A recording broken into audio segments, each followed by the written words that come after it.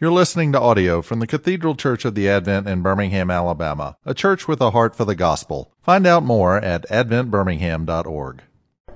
I'll pray for us, and we will get started. Lord, thank you for your love for us. Thank you for your goodness, your loving kindness, and thank you for today. Thank you for our church, and thank you for the friendships and the relationships that are here.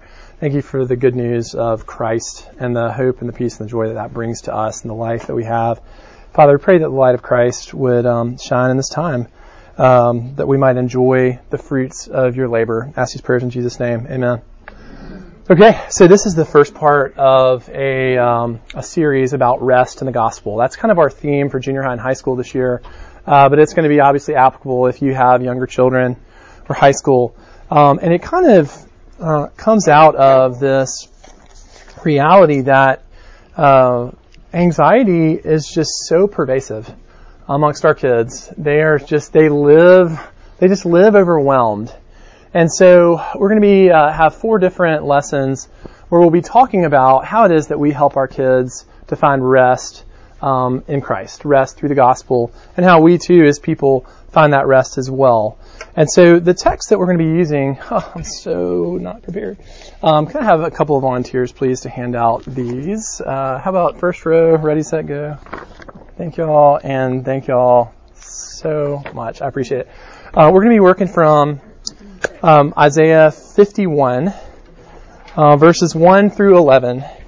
And before I read this, just to give you a little bit of context, the book of Isaiah, when you're in chapter 40 through 64, which is kind of the second half of Isaiah, structurally speaking, Isaiah is speaking prophetically to the exiles, to the Israelites who've been brought into exile.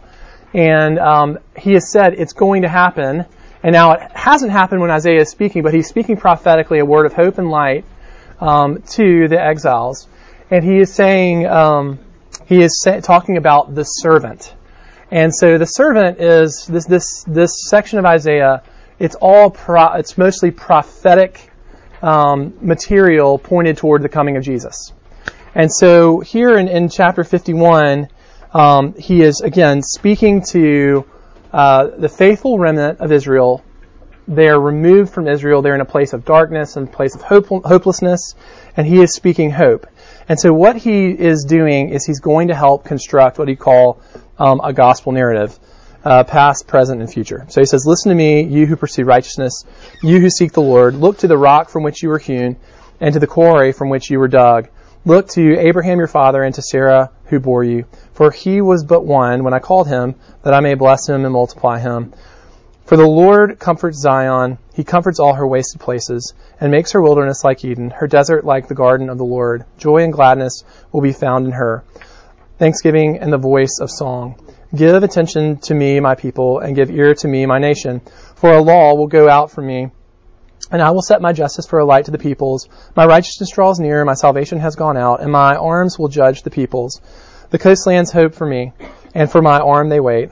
Lift up your eyes to the heavens, and look at the earth beneath. For the heavens vanish like smoke, the earth will wear out like a garment, and they who dwell in it will be in like manner.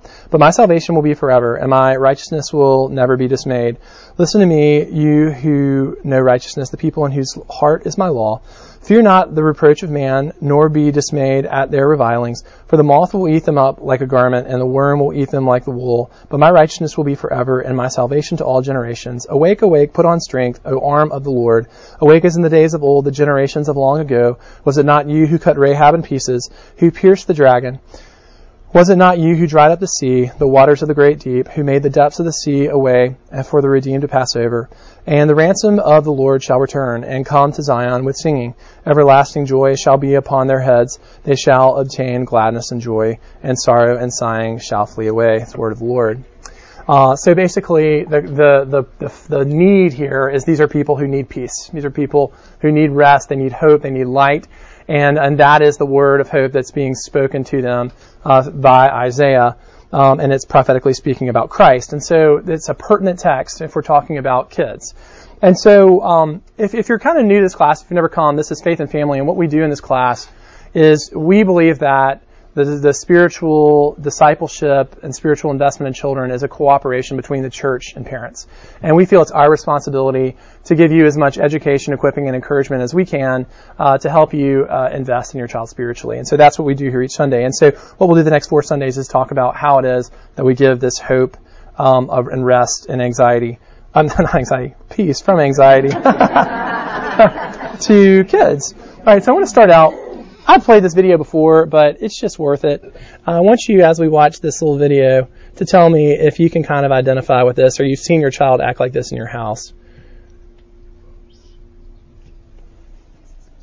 Okay, everybody, cake time! God, I really have to study. Oh, sweetheart, can't you just take a minute to enjoy it? It's your birthday. You put too much pressure on yourself. I remember my Sweet 16. I wanted a theme party. Moonstruck had just come out, but I hadn't, so I was... Stories, no time, SAT. Here we go, everybody. We all know why we're here.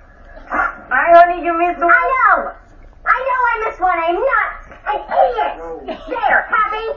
Whoa, you're being a little... Obstreperous? Recalcitrant? Truculent? I was going to say cray-cray. Alex? I really need to focus. There is a 16-year-old science prodigy studying cancer research at Johns Hopkins. 16! What am I doing? I'm eating cake! No.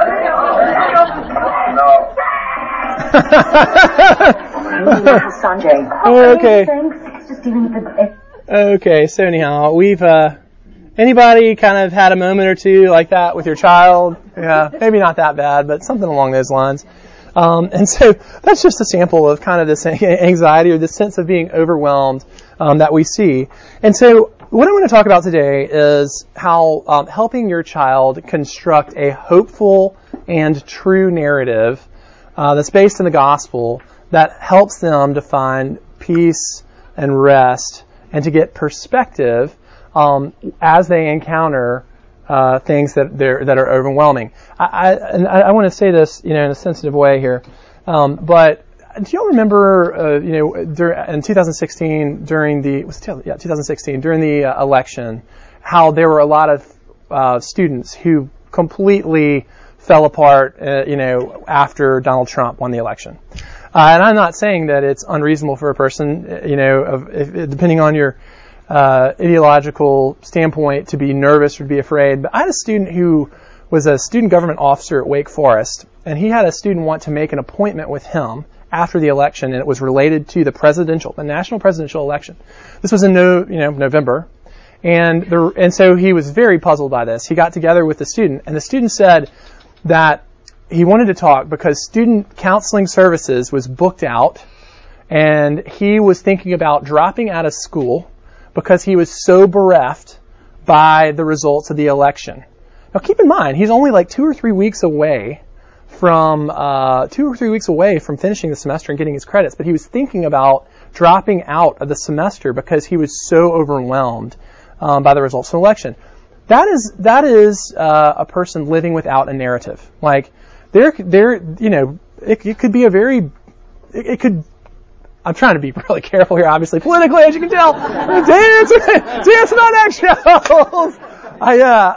I'm just saying that, no matter what happens in your life, no matter what tragedy, no matter what crisis, no matter what's happening in the world, whether it's warfare, terrorism, whatever it is, God has given us enough tools to be able to navigate any situation with some clarity and serenity of mind.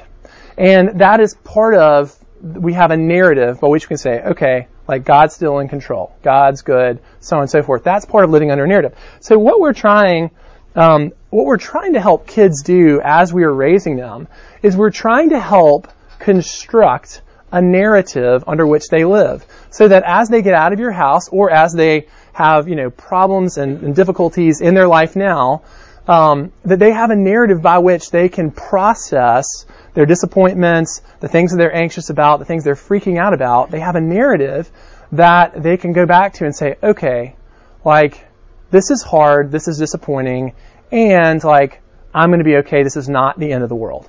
And so we're going to look at this gospel narrative in terms of gospel past, gospel present, and gospel future. That's kind of what is going on here in Isaiah 51. It is the prophet Isaiah delivering a narrative two people who are in some significant issues. I mean, they are exiles, they are enslaved, they have been ripped from their homeland, they have been marched over 700 miles across the desert. That's a real problem. Like, that's a major issue, and he's offering them a hopeful narrative under which to live. And he points to past things that God has done. In our terms, he points to present realities of the gospel and then future realities as well. And so the point of what we're going to try to do here is present this as a framework that you can work on your child with as they encounter difficulties. And you start this early because obviously building a narrative and a framework under which you live, it's not something you just, nail in one night. It's a lifetime kind of thing. So first, we're going to look at gospel past. We're going to be looking here at this text, and we're going to look at verses 1 through 3 first. It says, "Listen to me, you who are righteous, you who seek the Lord. Look to the rock from which you were hewn, and to the quarry from which you were dug.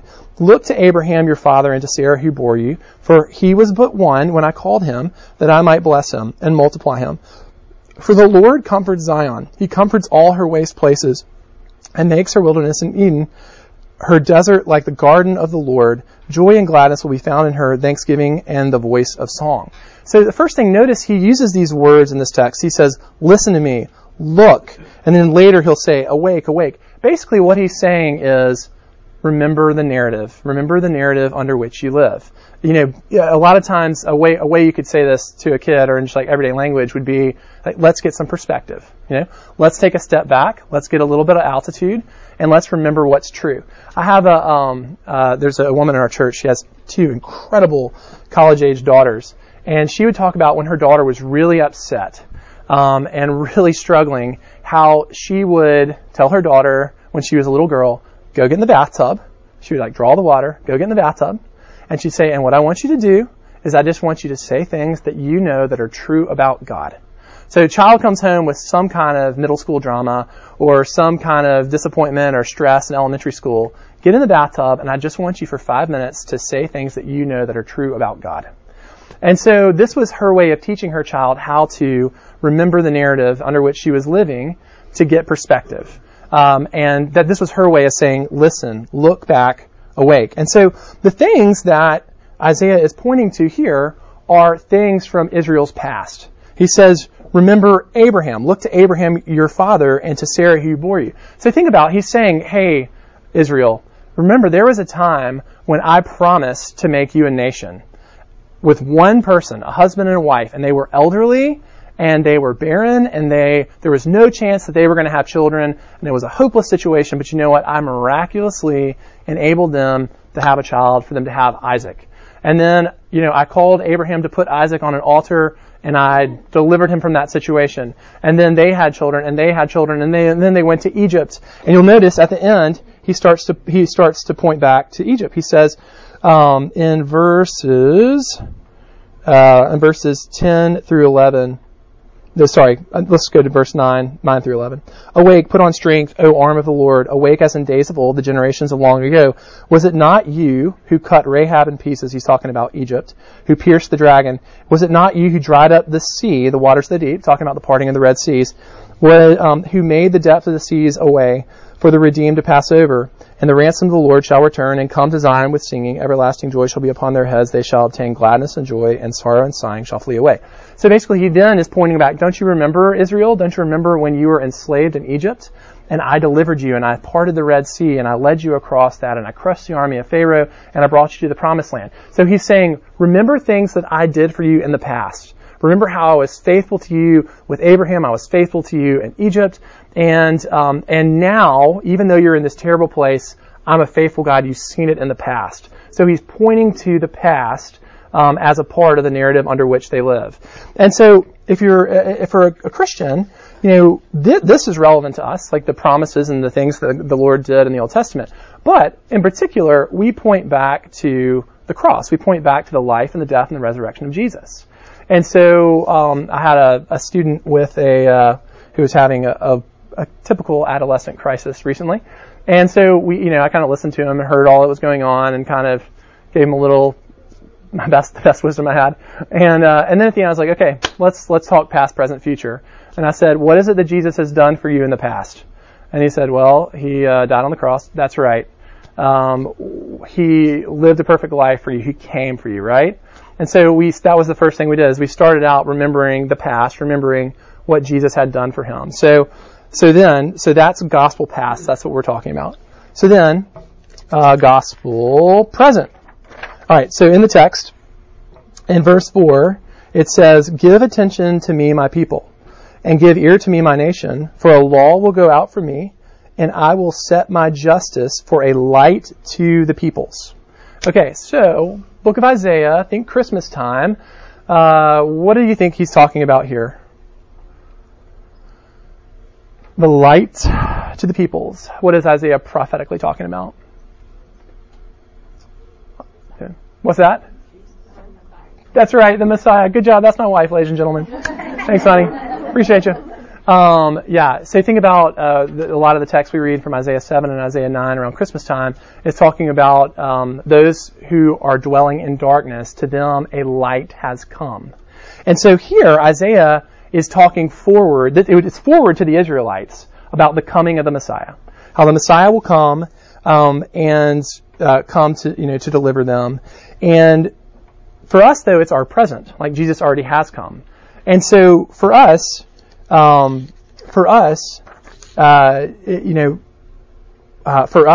is the present reality that Jesus already has come for us. In verse 5 it says, "My righteousness draws near, my salvation has gone out. My arms will judge the peoples, the coastlands hope for me, and for my arm they wait." And so basically here, we're talking about the present realities that have come as a product of the gospel. So some of those realities are that because Jesus has come, like his kingdom has been established. Like Jesus reigns on his throne. That is where Jesus is now.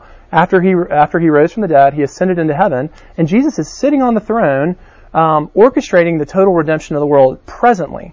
Like he is totally in control. And when you see in Revelation images of Jesus' present existence, his present life and experience in heaven, he is sitting on his throne. He's not running around. He's not worried. He's not doing this. He is calmly sitting on his throne because he's in control, and he is in his own time and in his own way orchestrating redemption throughout the whole world through the gospel and through the Holy Spirit. And so with that being said, like when we're kind of helping a child construct this narrative, we want to remind them of the present realities of the gospel, things that we now currently enjoy because of Jesus. And some of those, I think 3 of those that I in particular think about are, 1, the reign of Jesus right now. Like Jesus is in control. And going back to the college students who are falling apart because of an election, like you could see that as a really, really, really bad, really awful, scary thing, and that's totally reasonable. And in light of that, like Jesus is still the king. Like no matter who's the president of the United States, no matter who's the president of Russia, like Jesus is still the king. Like they are still under his rule. And so with that being said, that's a huge comfort to know that, think about it in kid terms. They think about, your child is on this path and they are just certain that they're going in this direction, and something happens and their life is altered. They're now going in a totally different direction. And it can just feel like life is over, If your child is going into high school and they have a situation where they lose all their friends. Their friends go in one direction and they get shut out and they're no longer getting invited, which is really common in 9th and 10th grade. There's this kind of picking of teams, and some people don't get on the social team. They get left out of the friend group and they don't get called anymore. And so they see their friends on Instagram every weekend hanging out and they're not invited. They've been taken out of the group text. That is, to a kid, that feels like their world has come to an end. Because when a child is, 7th grade to 10th grade in particular, so much of their existence is tied up in where do I fit in, like my social group. That's why they're so obsessed with their phones and social media and that kind of stuff, because to them, like that is their sense of being a part of the group. And so with that being said, if their group is stripped from them, that is an existential crisis for a child. And so with that being said, as they're trying to think about where do I go from here, well, first off, let's take a step back and remember that like Jesus is still the king over your life. Like Jesus is still ruling your life. Your story is not over. Jesus is not surprised by this, and he remains in control. Furthermore, other present realities of the gospel are that we're never alone. Like the Holy Spirit and Jesus himself dwell in our hearts. Like we live our lives and Jesus never leaves us. He is always in our heart going forward. And so those are other present realities to remind a child of, especially because I feel like childhood in particular, but in particular the adolescent ages are really, really lonely. It's extremely isolating, because you're so self-conscious and you're, and all the friend drama and all that kind of stuff, and you think that, the pimple on your forehead everyone notices, and now everyone at school is talking about that zit on your forehead, and all of that's just how it is. And anyhow, all that to say that it's a really lonely time, and so reminding them of not only the present reign of Christ in their life, but also too of the present reality that God, through the Holy Spirit and in the person of Jesus Christ, dwells in their heart. They're not alone. That is a present reality to remind them of. Finally, gospel future. In verse 6, we see that Isaiah says, "Lift up your eyes to the heavens and look at the earth beneath. For the heavens vanish like smoke, the earth will wear out like a garment, and they who dwell in it will die in like manner. But my salvation will be forever, and my righteousness will never be dismayed." So this is what you call eschatological language. This is language that points to the end of time, and we would say the second coming of Christ. This imagery of the heavens vanish like smoke. In 2 Peter 3, it says, "But the day of the Lord will come like a thief, and then the heavens will pass away with a roar, and the heavenly bodies will be burned up and dissolved, and the earth and the works that are done on it will be exposed." Revelation 21:1, "Then I saw a new heaven and a new earth, for the first earth and the first earth had passed away, and the sea was no more." The Israelites, the original reading audience of this, they did not realize that there would be a first coming of the Lord, or a first day of the Lord, and a second day of the Lord. Like we, in Christianity, we believe that through Christ, that there were two comings of Christ. There's two days of the Lord. In the Old Testament, they thought it would just be one. But in reality, there's the first coming of Christ, in his life, his death, his resurrection, and then the second coming of Christ, where heaven and earth will merge and everything will be right. I think this is a very underrated thing we need to talk to kids about, and that is the reality of heaven, the reality of the second coming of Christ. And I say that in two ways. One, it is very helpful to remind them that, like, this life and the difficulties of this life are temporary. They're not going to struggle like this forever. And yeah, you know what? The struggles of being an adolescent, they're not going to struggle with that forever either. They're going to grow up, and the challenges of life are different. But I don't know about y'all, but I am so glad I'm not a teenager. And I'm so glad I'm not a teenager right now in particular. It's just so hard. But in eternal terms, like, we're not going to suffer like this forever. I know I got 2 messages this morning that 2 of my friends, their parents died. 2 different friends, one their dad died and one their mom died this morning. That's very, very sad. That's a tough morning. But death is not going to be forever. Like, mourning and grief are not forever. And so the difficulties of the life are only temporary. And so gospel future, like reminding our kids that this life is short compared to the eternity in heaven, where you will live in perfect bliss, perfect happiness, completely delivered from all difficulty, all struggle, all anxiety, all fear, for eternity. That is an important thing. And on top of that, when Christ comes back, like, he is going to exact his justice. Like, he is going to make everything right. And so, when our kids are overwhelmed by the sadness and the tragedies and the injustices in the world, it's helpful to remind them that, like, there is a day when Jesus is going to make all this right. When everything that is wrong, he is going to deliver his retribution, and he is going to rectify those things. And so that's what I'm talking about when I talk about a gospel future, in terms of that aspect of a narrative. And so let's get very practical here. Another sheet that I did not hand out. Sorry, everybody. This row, you guys get to hand out this time. You're holding a baby. You're off the hook. Here you go. Thanks so much. Appreciate it. Talk very, very practically. I think the big picture thing that I'm trying to communicate is that how many of you are observing your child struggle with some sense of anxiety? Some sense, have seen your child feel a little bit overwhelmed in some way, right? It's a kind of an every week kind of thing. First thing I'm saying is help your child get perspective. Don't just, it is important and it's good for you to enter into that situation that your child is dealing with. To hear the difficulties, to hear the details, to give them some wisdom.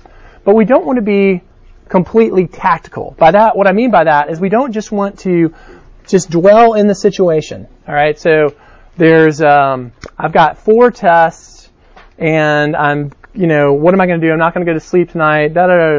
It is important to enter into the 4 test situation, right? And be like, okay, let's think about this. Let's get a strategy. Let's, study here a little bit, and maybe we can negotiate with this teacher to take it later. Anyhow, that's what I mean by being tactical. But we don't just want to stay in the tactical, okay?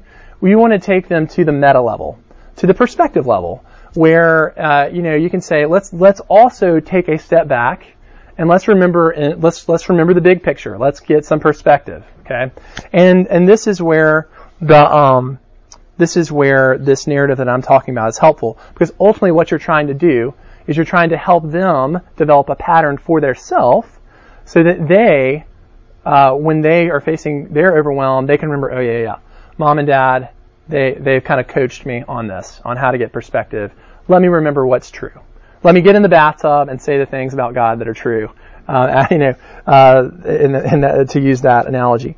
But anyhow, so here's how I've kind of broken this down. It's a little bit complicated, but and I'm not going to recommend that you get this overly technical. But just to give you some categories from which to draw. When we talk, I have on this chart the past, present, and future. But then I have different layers of it. I have redemptive history, I have the gospel or the Christ event, and then I have personal narrative at the subjective level. It is helpful, and I would recommend that you point primarily to the gospel. Like, hey, let's remember, you've got 4 tests tomorrow. Let's take a step back and let's remember, what is it that Jesus has done for you? Right? Like, Jesus already lived perfectly for you. Okay? So you're not expected to be perfect. Jesus died on the cross. He has solved your only A-list problem in life. What's going to happen to you when you die? That's the only really big problem in life. Let's get perspective there. Let's remember you're not alone in this. Like, Jesus is still in control even though you have 4 tests. And let's remember that you're not alone. The Lord's with you. He's giving you the Holy Spirit. The Holy Spirit can help you to face anything that you encounter. And let's remember the future realities that, you're not always going to be striving like this. Like, there's a rest that awaits us in heaven. So that would be kind of talking in gospel terms. You can also talk in what I would call redemptive history terms. You can remember stories from the Bible. So your child has been really hurt and really wounded, and let's say that there's been a breakup and their heart is broken. And I will have to say that, like, when I was in high school, a breakup was like tantamount to Chernobyl. I mean, it was like a nuclear holocaust kind of big deal to me. I was such a drama queen. Anyhow, no narrative whatsoever. But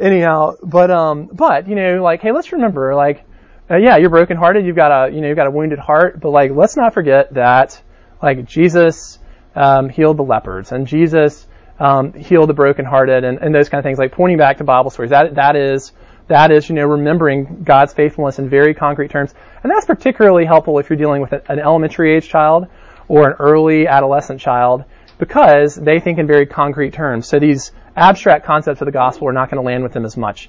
But concrete Bible stories of, like, God healing, or remember when Jesus fed the 10,000 people? That is like looking back. Like, Jesus, He provides for you too. So that's what I mean by redemptive history. Then when I go down, pointing to concrete stories from the Bible to remind your child of the character of God and the promises of God and how that applies to them.